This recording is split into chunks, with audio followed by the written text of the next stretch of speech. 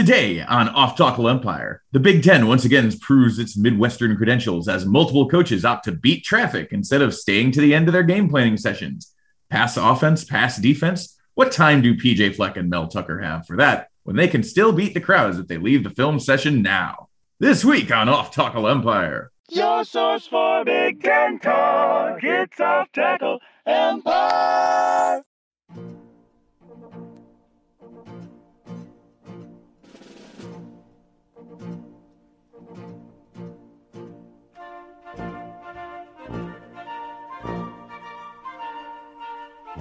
Welcome back to Off Tackle Empire, where it is Big Ten season once again.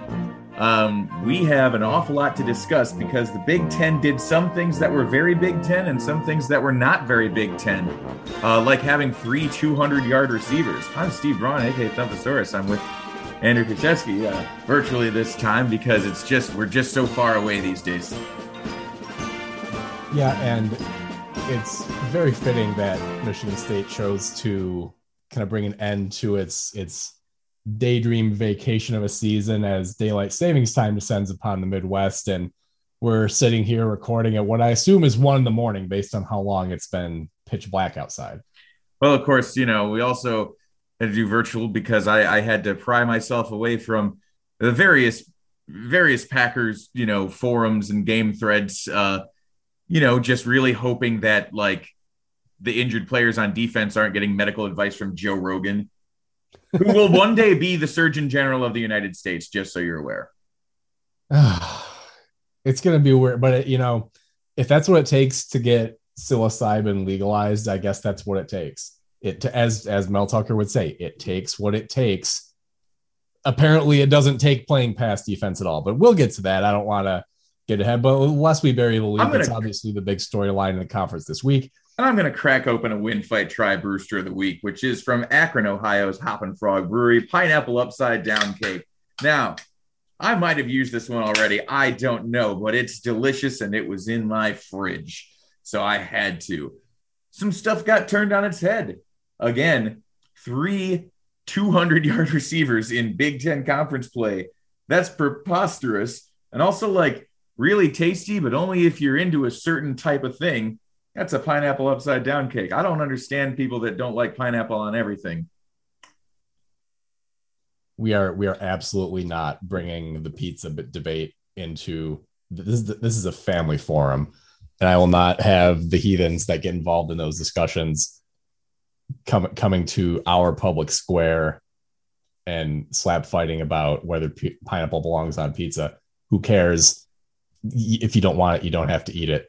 And if you do, go ahead and put it on. But maybe we don't order it for everybody. It seems easy enough. Anyway. The silly thing about all the passing was that in a lot of cases, it didn't really lead to that many points. Yes and no. And we'll jump right in with the first game in which one of those happened. Kind of really sort of the one that particular stat line flew under the wire, because all I really saw in reference to this game was, oh man, Ohio State struggled with a bad Nebraska team. Oh man, Ohio State probably not looking worthy of a playoff spot.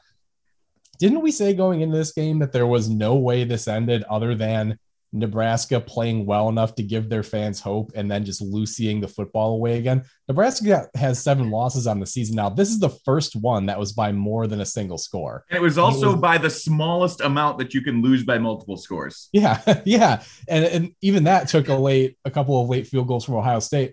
Did we or did we not tell you to hammer Nebraska as a 15-point dog? That was free money. Yeah, because there was no way. I get that there is some truth to the Parcells saying that at some point you are what your record says you are, but also numbers and science are a liar sometimes. Nebraska's a better team than a 7-loss team at this point in the season. Nebraska's almost certainly going to move up in the SP Plus rankings when they come out. Yeah, it's amazing. Yeah, they're going to be a top 25 team, and they're 3-7, and they're 1-6 in conference. Of course, let's not remind you, I've seen this before. I mean, I didn't experience it directly, but the best Illinois team in the history of his historical SP Plus stuff was actually 1994, which was a team that went 5-6. Yep, that was better than the 2001 Big Ten champs better than 1989 10-win team. 1994 was the best, and they're mostly known for having national title winner Penn State dead to rights down 21-0 at home and blowing it. So this kind of thing's happened before. Apparently Nebraska is becoming 90s Illinois. Yeah, and unfortunately that ends 4 years later with an 0-11 season.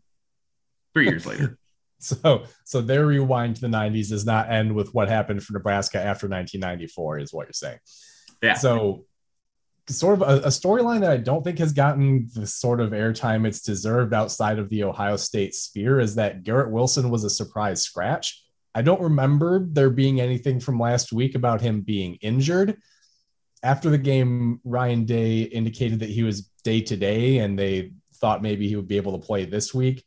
So that does say injury to me instead of some surprise disciplinary issue or legal problem or whatever.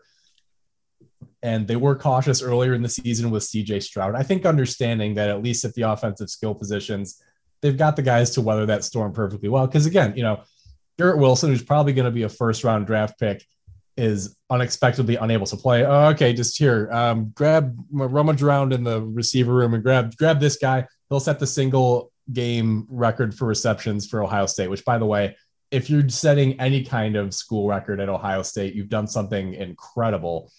And so, yeah, Jackson Smith and Jigba, I think at this point becomes one of the many football players with the hyphenated last names where now you call them by their initials. Because, Jackson Smith and Jigba, it's enough syllables that I feel good about just throwing JSN out there and assuming most people will either know what I'm talking about or be uneducated enough that I'm not bothered if I'm leaving them behind. Yeah, but then you can just call him Jason. Now, the amazing thing about Nebraska in this game is that they actually won the turnover battle. It was at least refreshing to see Nebraska lose a game kind of normally, like they were just slightly the worst team. Right. Yeah, it's, if you want, you can point to some moments in the fourth quarter where, they're driving and they don't pick up a fourth down conversion or whatever. But as you said, that's kind of how teams routinely lose games. And yeah, this is not going to be a breath of fresh air to Nebraska fans when they've lost 7 out of the 10 games they've played. And now they have to sit there and stare into these last 2 games coming up with this late season bye week. Speaking of which, we'll leave that for the preview section. But anyway, so as you said, yeah, it's got to be a little bit of a relief mentally, just to be like, all right, well, we didn't deserve to win this one at least. Yeah, they didn't piss this one away. Now, did they have a chance to win this game? Probably, but at the end of the day, the way that Ohio State won this one was not necessarily by capitalizing on some really stupid Nebraska things. It was by outgaining them, getting 25 first downs to their 18. And of course, stopping them in key spots and keeping them out of the end zone as they continued to pile up yards. Yeah, when Nebraska did have kicking game troubles once again. I believe, did they miss 2 field goals in this game, or am I thinking of something else? I'm going to check that box score. Yep, they did, in fact, miss 2 field goals in this game. Noah Ruggles, who just has the cutest name, was perfect going 4 for 4. Is automatic.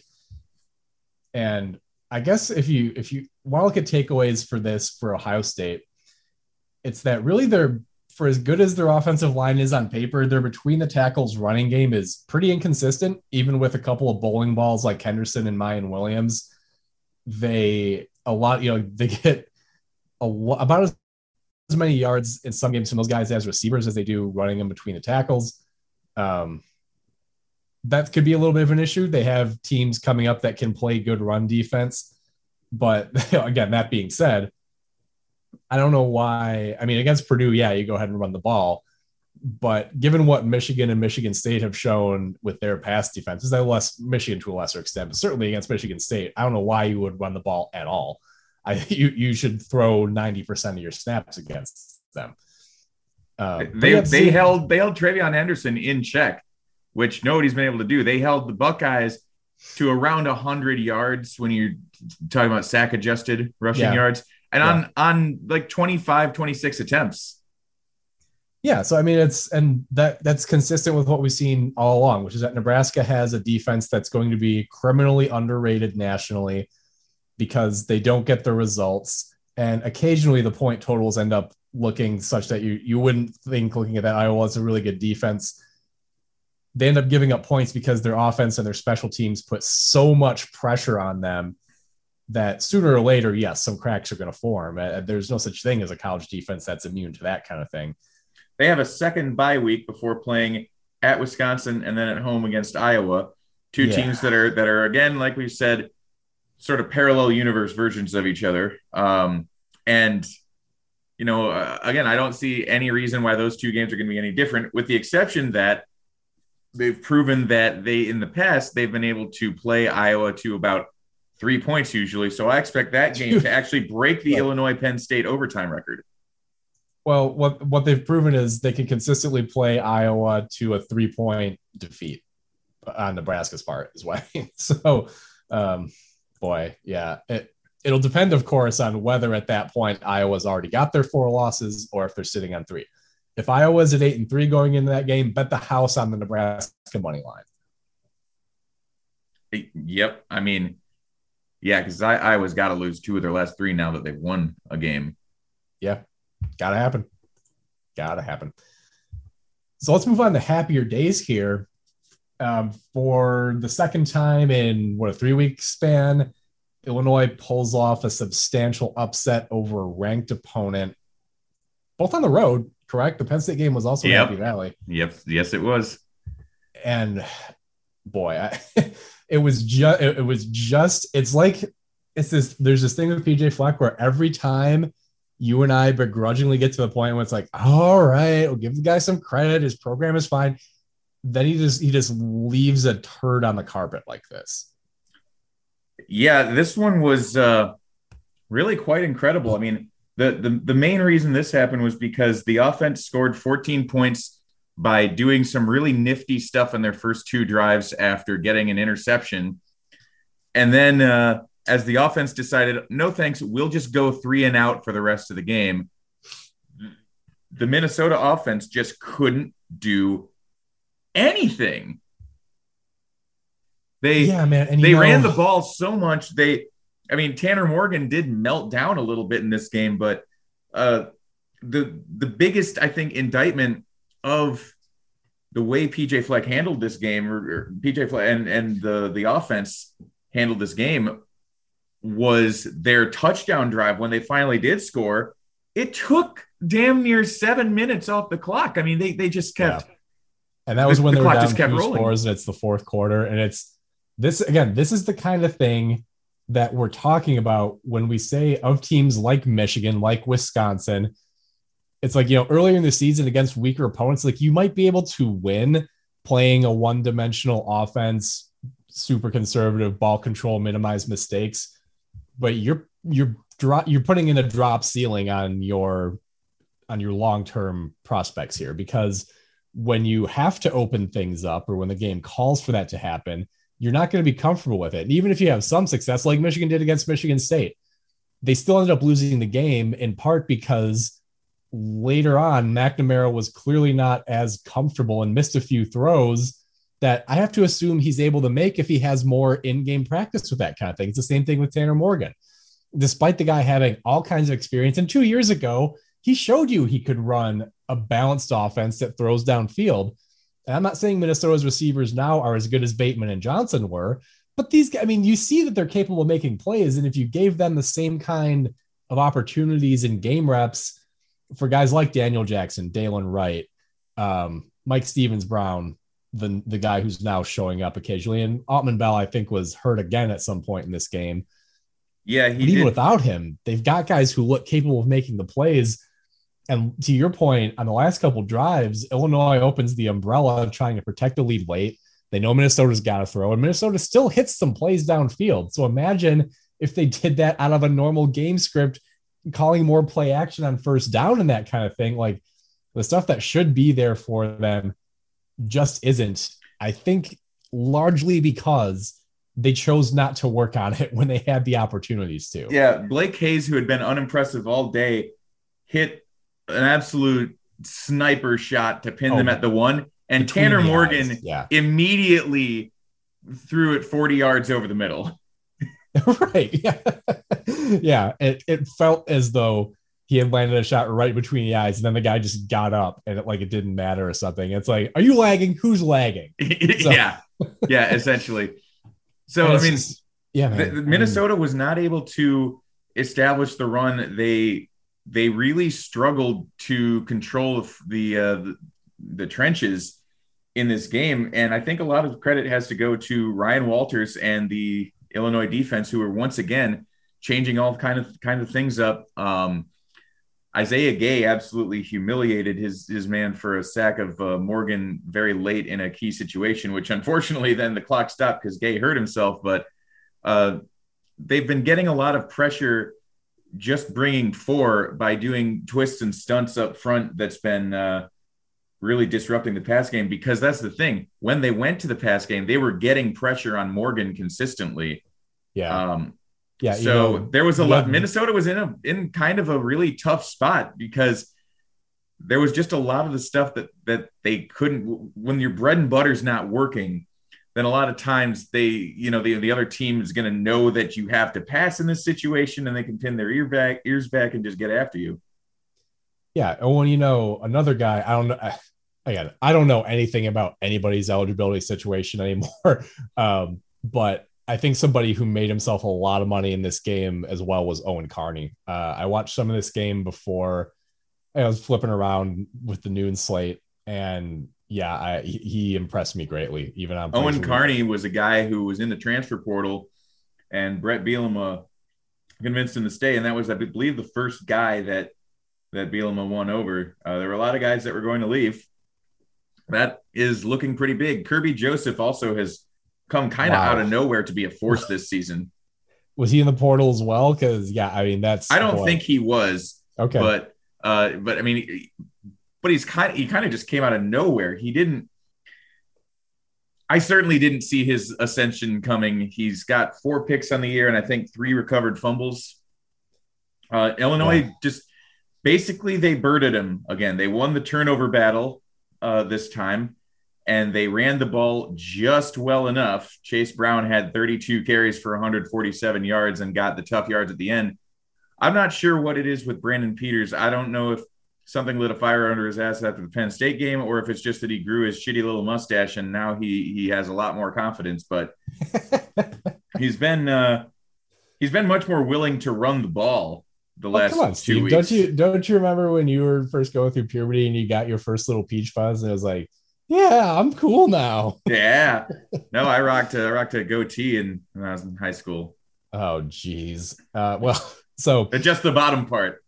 Oh, no. Oh, dear. Well, you got to keep in mind, it was the mid 2000s. This sort of thing was socially acceptable. Yeah. Fred Durst was a terrible example for all of us. Okay. So yeah, it was a great.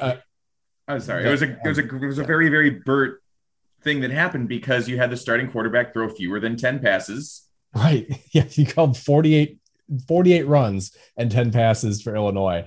And obviously neither team wanted very much to happen. There were only a total of 122 plays run in this game. And again, we're going to have more iterations of this, because as we brought up a couple of weeks ago, there are fully 8 coaches in this conference who do not want the game to be longer than 2 hours. Now, they're not going to get their way, because the TV broadcast determines how long these games are. And it was, once again, a terrible week on that front, but we'll get into that when we get into it. And of course, the very best part, which had slipped my mind until, was it Stu Monkey who brought it up, or was it actually one of our Minnesota guys? But this was the first game after the Minnesota Golden Gophers locked up PJ Fleck to a contract extension through 2028. Get used to this shit. So it was in fact, Stu, because we were talking about how PJ Fleck has been cribbing things from all the other Big Ten teams, taking these influences and combining into it. And he pointed out that Fleck had done a tribute to Kirk Ferentz, Iowa, this time by losing his first game after the contract extension. Oh, brother. The only thing I'm going to give him is that there was a point earlier this season where I was going to bring this very topic up in another context, and that was Jimbo Fisher, because he got a contract extension shortly after the season started. They had a rough couple weeks. I think they lost one game and really struggled in another. And then he went out and bagged Alabama. So we can say this now. And yes, we're going to go ahead and get our chortles in, but it is, that did pay off in another situation. And Minnesota does still have Wisconsin coming down the pipe in what I have to look at the standings, but what could still be a functional Big Ten West title game, depending on what happens before then. So yeah, earlier in the season, you had, you had a loss for Illinois at home to what's turned out to be a very good UTSA team. And then you had two losses where Illinois had the lead late, and Brett Bielema made decisions that certainly looked terrible in hindsight. And I was very upset because, you just have, it's like such a small margin for error when you're trying to get a historic doormat off the ground. And it's just like, now you've got bad vibes going to that coach, and it didn't need to be this way. And I didn't think much of the offensive game planning, and it didn't seem like that was really adjusting. And since that bye week that they had in mid-October, and they retooled a lot of things on the offense because they used the barge package some more in this one. The scripted stuff has been better the last 2 weeks as well. It's really, I think everybody on this staff has really gotten their way back into the good graces of Illinois fans. Of course, there's a lot of nitpicking of Tony Peterson being in a shell late, but man, I mean, well, sure, but the natural counter question to that is, well, how many times do you want him to call passes for Brandon Peters, given what he's seen from this offense and from that quarterback? And even when Sikowski was healthy, the way that they won that Penn State game, as we pointed out at the time, was by making sure that Art Sikowski couldn't stop the game from getting to overtime by taking the ball out of his hands with a chance to win it late. So, I don't know what more you can ask from Brett Bielema in year one than 2 ranked wins on the road and making Minnesota fans boo PJ Fleck in the fourth quarter of a home game. And, look, I know you don't want to say it because you are afraid of what will happen, and you should be given the history, but Illinois, 4-6, 2 games left. I'll tell you what, though. Quick lane ball's not out of the question. Of the 3 final games that Illinois has, the one I thought we'd win, the one I least thought we'd win was actually this one, because Minnesota actually has an offense. And they did. And tremendous job by Ryan Walters and his defense. Yeah. To shut them down. You do 80% of that game planning next week 2 weeks from now against Iowa. You've got a very real chance of winning that game too. Well, Brett Bielema in his career is 14-2 after a bye. That's a promising sign, man. Look, everything's coming up, Bert. So, and meanwhile, this does kind of complicate the Big Ten West standings, doesn't it? Well, yeah. A lot of scenarios are still in play, but we'll kind of get to that. Again, there's enough iterations there that I don't really want to get into each possibility, but instead to continue with another result, which is that this is all well and good, but there's a little bit of a Big Ten East feel to the Big Ten West, where now it's like, yeah, that's all well and good, but Wisconsin's going to win it. They went out and dropped a 52 burger on Rutgers, who managed a sad field goal themselves. Can you have a sad field goal in the first quarter? I think that's a philosophical question. It's time for us to answer that. I mean, if anything, for the first quarter, it's a time when if you're getting blown out in the first quarter, God, you just want to. Well, they weren't. They might have scored first, but at the end of the first quarter, it was 7-3, I believe. Oh, okay. Well, that's not technically a sad field goal. It's a field goal that wasn't sad at the time. A sad field goal is a field goal that's sad when you line up to kick it. Okay. So that's good. We need a different construct then for a field goal that in hindsight, it's like, oh, why did you kick that? You had to know that you weren't going to win the game playing that way. But sure, at the time, you can justify it based on the situation on the field. We'll have to workshop that a little bit and see what we can come up with. So, look, the Badgers steamroller might be back in operation here, and they're now alone atop the West because of their head-to-head win over Purdue. Their defense is now setting them up to score points with short fields. But unlike Iowa's, it actually feels like complementary pressure in all phases football now that the run game is back on its feet, instead of the defense just dragging the offense along against its will. I just like the extent to which you don't even have to pretend to throw the ball to win in the Big Ten, and especially in the Big Ten West, is just astounding to me. So Wisconsin ran 70 plays in this game, and 51 of them were rushing attempts. And I'm just like, is there a point where teams that are doing this look at what it takes to win the big games, the conference titles, New Year's Six games, that kind of thing, and decide that they want to gamble a bit and actually develop a more complete passing game? Or if you're a program like Wisconsin, especially given the way the season started and kind of the dud that you had last year, even with the COVID circumstances, that you say, no, we'll just take whatever we can get doing this and playing it safe and not risking anything. Yeah, I mean, I think it's just kind of a thing where Wisconsin,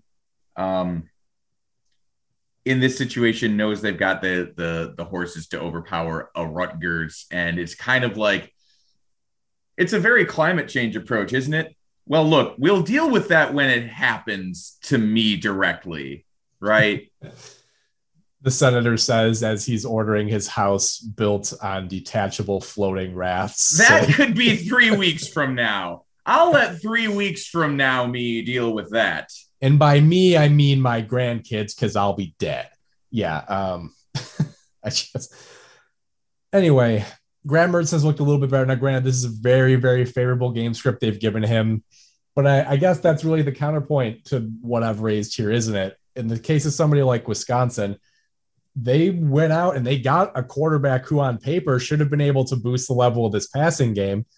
And then they tried to let him loose and it just didn't work. And I really still think that part of that is because they failed to put difference-making weapons around him on the perimeter. And so then they go back. And it's true that also their offensive line was not its usual self early this season. They seem to have worked things out there. They've got the running back combo that took them a while to land on, but things are better there. I still just feel like if Wisconsin wants to push their ceiling, and maybe, again, in the context of this year, maybe just getting back to Indianapolis, taking your beating from the Buckeyes, and trying to put together a better group of weapons next year, maybe that's good enough.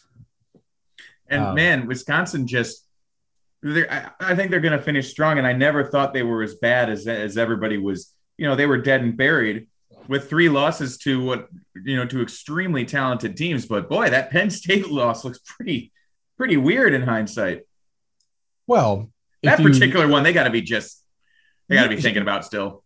Well, yes, but in part because one, Mertz had a terrible game, multiple turnovers. We also got to remember Penn State is a different team when Sean Clifford was fully healthy. Absolutely. And that was the first game of the season. Clifford was definitely healthy then. I don't know if we're going to see 100% Sean Clifford again this year, because I'm still not exactly clear, but it's like a rib or shoulder, like that sort of area where, every time you breathe, it hurts. So especially with him continuing to play through it, they can 3D print all the cool custom, dragon bone flak vests that they want for him. But legendary. Yeah, but he's still going to be taking some pretty bad hits because the offensive line has not been what I thought it would be, honestly. So, yeah, the Penn State loss doesn't age well because Penn State has not held up their end of the bargain in the record column. But even immediately after the game, we said, wow. Even at the time of the game, we said, wow, Wisconsin really should have won this game. They absolutely pissed this away. Yeah, well, they did. And that was not really the case the following week against Notre Dame because the margin ended up being so radical. But even when we talked about that game, it's like, their meltdown in the fourth quarter, they were winning in the third quarter. So, again, Wisconsin this year seems to be Illinois, but better, where it's like, all right, just limit what the quarterback can do to hurt us. Pretty much, yeah. And they got some big plays from Mertz in the passing game. Lean on the defense. Don't let our quarterback bury us. Yeah, and but with a bit of a higher ceiling because I think their offense is considerably better than Illinois' run game, absolutely. And their defense is considerably better than Illinois. So yeah, not a bad analogy there. So on the other side of this game, yep, Rutgers, their offense has cleared 20 points 2 times this season. and that would be against a bad Temple team and FCS Delaware. That they pulled off a win against Illinois last week, given how well the Illini have been handling one-dimensional offenses, is actually pretty surprising. Yeah, I'm more upset about that loss now than I was at the time. It's a bit understandable if maybe Illinois, was due to have kind of a lackluster performance, because the fact of the matter is they just didn't bring it on both sides of the line. They came out with a hell of a lot more intensity at Minnesota. I didn't have, Rutgers just outworked them. Yeah, so well, credit to Greg Schiano. The emotional capital spent on a 9 overtime win on the road against a ranked team has to be considerable. Illinois is a very important win for them. Yeah, always important to remember that these guys are not machines. And I'm referring more to the Illinois aspect of that. But in Rutgers' case, that is a very important win, because notwithstanding the fact that it feels like it's been forever since they actually played a good game, even though they got the win against Illinois, they do find themselves at 4-5. And they have games left on the schedule at a very wounded, essentially broken Indiana team. And they end the season at home against Maryland. Now, there in between there's a trip to Penn State that will likely be a pretty severe beating. But they've got 2 very winnable games left to get to bowl eligibility, which would be a big step forward in the Schiano development program, which, again, they've totally faded into the background because of what Mel Tucker is doing at Michigan State, notwithstanding this week's results and other storylines in the conference. Again, when we get to the college playoff, poll time of the year, all these other stories fall away. Nobody gives a crap. Nobody. Well, and ultimately, nobody is going to pay any attention to any other recent coaching hires when somebody else in the same division hit the biggest home run since Urban Meyer. Maybe bigger. Yeah, we'll see. There's, again, more discussion about that in just a bit. But so I guess to get to that, we'll have to keep cycling through here. So a game that I did not see a single moment of because of the timing overlap. Penn State 31, Maryland 14. Jahan Dotson had a colossal day that's going to go completely overlooked because Penn State, with the 3 losses, has now fallen out of the conference race, out of the playoff picture, out of the rankings. They're only going to be relevant insofar as they still play Michigan and Michigan State. But man, a line of 11, 242, 3 is an insane day, even against a pretty flimsy defense like Maryland's. This game was actually pretty close throughout. It was a pretty even game until Jahan Dotson went 86 yards and scored a touchdown to break it open at 21-14. And then, of course, from there, Maryland just wasn't able to answer. But it was 14-all in the fourth quarter, and then Penn State just look, I've been there. It certainly wasn't as bad as the time that they scored like 42 points in the fourth quarter against us when we had a lead. But that is the thing that can happen when this offense gets rolling. Maryland went 3 and out in response to, or no, I'm looking at this drive chart backwards. They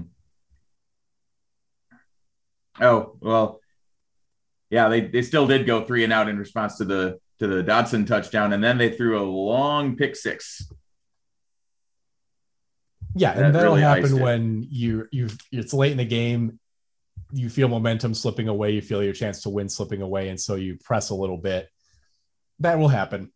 But like I said, I wish I had more to say about this game, because based on what you're saying, and again, that matches my recollection of skimming through the box score and the play-by-play, that this was a competitive game, but having not seen it, I don't have much else to say, unfortunately. If not for that pick 6, what we had was a game where there were, let me do some math real quick. That's 104 pass attempts, and it was 24-14 before the pick 6.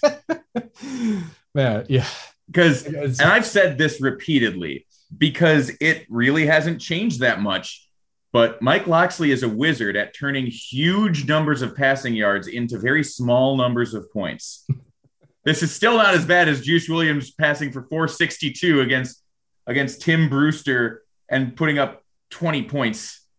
Hey, man, if you can find a line on Tagovailoa for passing yards, he's not getting fewer than 400 next week if he's healthy the whole game, which is a nice transition point here to Michigan State 29, Purdue 40. And although I predicted MSU would win this game, there have been some warning signs that have been blaring for weeks. and they were drowned out in the midst of last week's euphoria. But Michigan State has been powerless to stop any mediocre or better passing game all season. That was the biggest issue in this game for Michigan State, was that they, I think, having evaluated their personnel, they decided, look, we don't have the types of guys on the outside to play tight coverage. So we're going to give huge cushions on the short and intermediate routes. We're going to try to take away everything deep and basically dare opponents to march length of the field. But the problem is, even in college football, there are opponents who can do that. Aiden O'Connell piloting a Jeff Brom offense is perfectly capable of going 40 for 54. There are other quarterbacks they're going to see who can do that. And I have to admit that over the course of the season, I watched them give up one huge passing line after another. And I'm like, there's going to come a point where something clicks, or they have some plan they're developing for these better passing offenses they see down the stretch, and they're going to have something else in the bag. They just didn't. A well-coached passing offense was always going to roast this defense. Now, really, the problem they had here, part of the reason Purdue got to 40 is that Michigan State made a lot of other mistakes aside from just being bad at pass defense. I want to single out one instance in particular. Shortly before halftime, probably like 5 or 6 minutes left in the second quarter, Michigan State's punting, and Behringer boots up perfect. It was a Blake Hayes snipe shot. He drops it at like the 2-yard line, but there's a procedural penalty on the play. One of the gunners comes running in towards the formation. You can't do that. That's a 5-yard penalty, and Brom is able to make them re-kick it. And then on the re-kick, Purdue calls a really exotic, actually a really cool sort of pass run, sort of punt block attempt. They have a bunch of guys all flood over towards one side of the formation, and then they all back out and flood towards the other. The punt team for Michigan State clearly has no idea what's going on, but Tucker does not take a timeout. Clock's running down, snap goes off. Behringer very nearly gets it blocked. He has to kick a line drive that goes straight to the second gunner, or the second returner Purdue has, and Purdue gets the ball at midfield instead of at the 2. Now, given the way Purdue moved the ball all game, maybe that doesn't make a difference. Maybe that would just be another 48 yards that O'Connell would have. But they scored. They went up 2 touchdowns at that point. Michigan State got that touchdown back before halftime. But if they'd made Purdue go a few more first downs, maybe that is a drive that you're able to stop. And maybe you go into halftime a tie game instead of down a touchdown and kicking the ball back to Purdue, because, again, Purdue scored immediately after the half as well. So that was the kind of thing that Michigan State had going all day. And yes, as always, a number of the calls were absolute horseshit. For example, a chop block that ended up forcing a field goal attempt by the backup kicker, because I guess Matt Coughlin's hurt. Again, that's being a fan of a modern college football team. You're never going to know who's playing or not, because we had a feeling Jalen Naylor's not going to go when he comes out late in the Michigan game with his hand in a cast. But I didn't know Coughlin was hurt. I didn't know Jarrett Horst, the left tackle, was hurt. And those guys just, surprised they're not playing. Your best offensive lineman, your only place kicker who's ever done it. Yeah, not that any of that stuff mattered, right? But, geez. So, a lot of you're in trouble when an opponent that can't run the ball and is just like a pass first team, and they had no success running the ball, but they had 35 minutes time of possession. Yeah, well, because people always get the impression that passing teams necessarily lose time of possession, but you can still take time between snaps. And Purdue attempted enough runs to keep the clock moving and shorten the number of attempts Michigan State would have with the ball. Again, MSU had a continuing theme of the season of a lot of 3 and outs. They're very much a feast or famine offense. So to talk about this from the Purdue side here, they did their usual thing in springing the upset. Bell was the star, but they spread it. I mean, they had Garrett Miller, who made a lot of plays at the tight end spot with Payne Durham not playing. Milton Wright had a number of important catches. O'Connell was fantastic. They sequenced their plays so well. What was the incredibly ridiculous description of the play on which they scored? I think when they went up 21-7. I couldn't tell you because I missed huge portions of this game for different reasons. Lest I forget. So thanks to the frequent commercials and also the fact that the game ended up in the 50s. I think I came into this game with about 6 minutes left in the first quarter, right after Michigan State scored to tie it at 7. So I, again, not that I missed anything important. Thanks for I just, if the broadcast networks are going to drag out every broadcast to 4 hours, I at least wish they would give me the interactive option to be like, hey, you want to keep watching this ACC game you don't give a shit about, or do you want to watch the game you're actually tuning in to see? That's very doable. They just won't do it because it would cost a couple dollars and they don't care. It was the double reverse flea flicker screen that was a 40-yard touchdown. Yeah. Which Jeff Brown says he got from a high school team's YouTube. Hey, look, it was a fun play to watch. There were a lot of flags that could have been thrown. They had an eligible guy downfield. They held about 3 different guys. Jalen Hunt was held by 2 different players as the play developed. But it's also the kind of thing where I understand being a ref in that situation, and you see something like that happening, you're like, I'm not throwing a flag on this. This is as cool as hell. To your point with the Michigan State pass defense, to switch gears a little bit, we've been saying, Michigan have been holding back this passing game. Can they pass?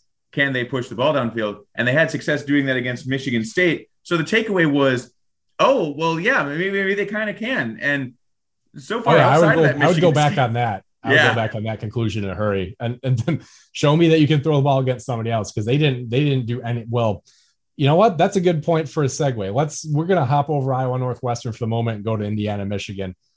Now, look, I understand that in a game and this is an easy Michigan win, 29-7 at home. I understand that after a deflating loss like Michigan State, you want to kind of get back in the saddle, reestablish your identity, get you guys confident again. And so Michigan goes straight back to their game script from earlier in the season. They let their starting quarterback throw it a total of 18 times. They give even more snaps to JJ McCarthy.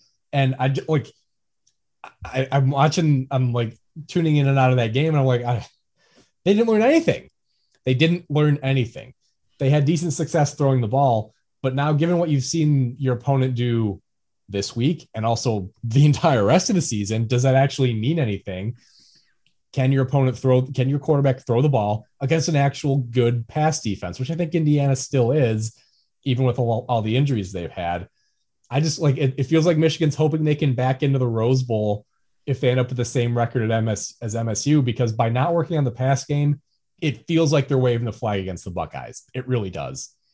Yeah. That's the problem. I mean, because that becomes their season now, right? Obviously, you got to beat Penn State, which is not necessarily a given, but Michigan's been stout enough against the pass that I would still favor them. Probably so. I think it'll depend. Do we have the announcement? I don't think we would, on whether that's a night game yet. Don't know. There's a lot of games that don't have times that are 2 weeks out, and I don't understand it. Hold on one moment. Just now I'm curious. No, it's a noon kick. I'm surprised Penn State let that happen. Big nude. ABC, actually. But anywho, from the Indiana perspective here, so now it kind of becomes a big picture question, right?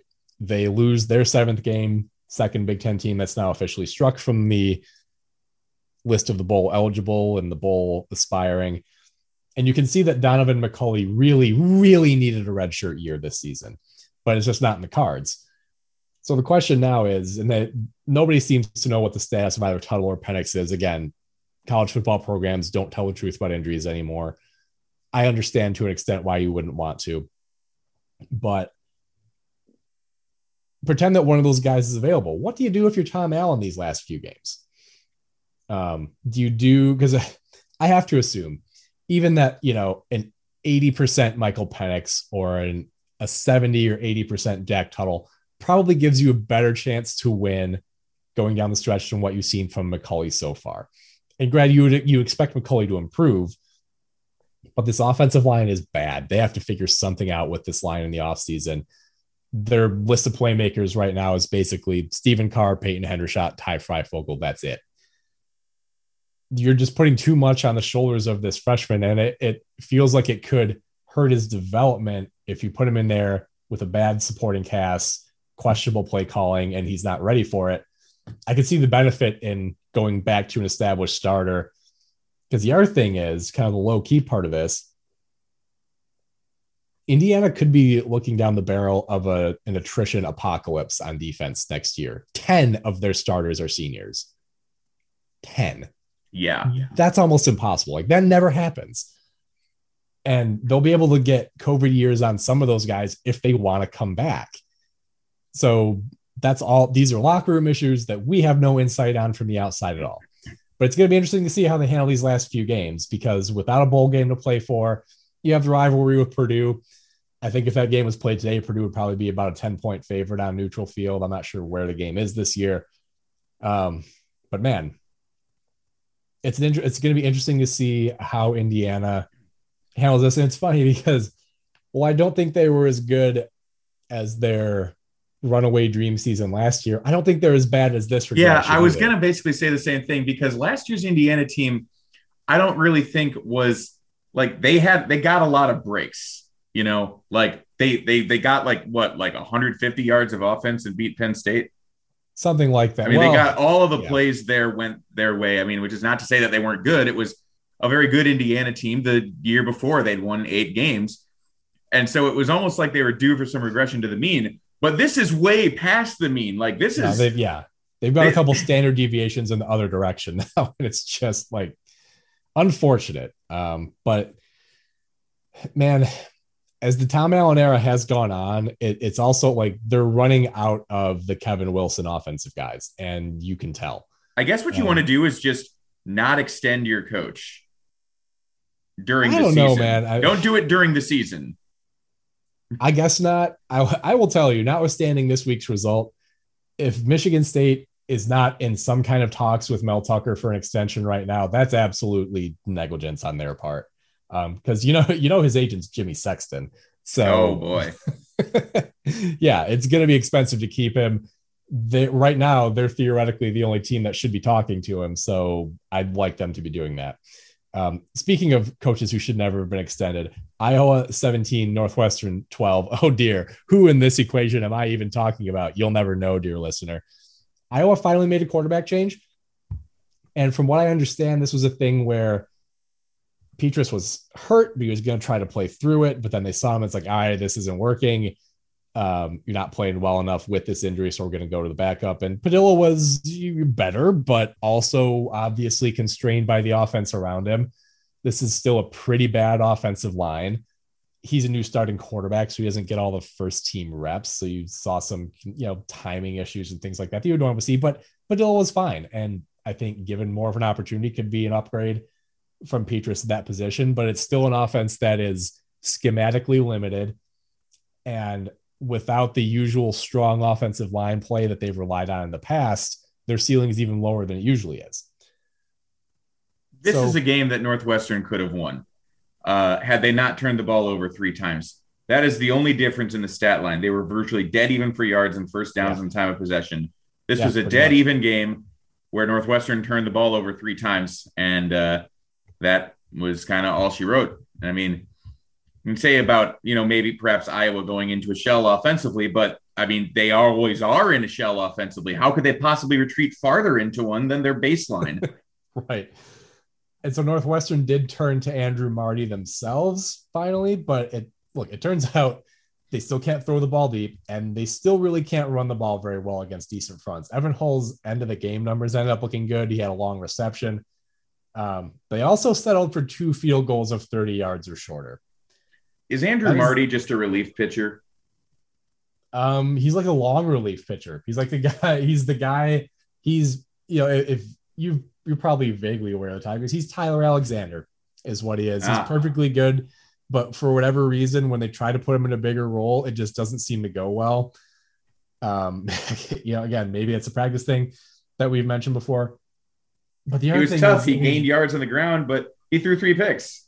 Yeah, and Northwestern's defense makes even this vintage of Iowa's offense look capable on the ground. I mean, this was a get-right game for Tyler Goodson, who I thought was going to flirt with all conference even when Mo Ibrahim was healthy. I mean, think about that, by the way. I mean, in terms of preseason, what we expected from the running backs in this conference, would it have made any sense to have anyone other than Ibrahim and Goodson 1-2? I mean, you could maybe say Hassan Haskins if you want, but you knew he'd be splitting carries. I don't think this means Iowa's offense is fixed exactly, but Goodson was once again the best player on the field when Iowa had the ball. That hasn't been the case very much this season. I expected that we would have seen that a couple times by now, but that's a little bit of a promising sign because, again, structurally, this offense just does not desire to push its ceiling much. Yeah, that's just what you get being Iowa, and that's why you're taking a roundabout way to get to 8-4. That's kind of all there is to it. I mean, for Northwestern, this season has really gone off the rails, and the defense looks a lot worse than we're used to Northwestern defense looking. I mean, they gave up 360 yards to Iowa. My goodness.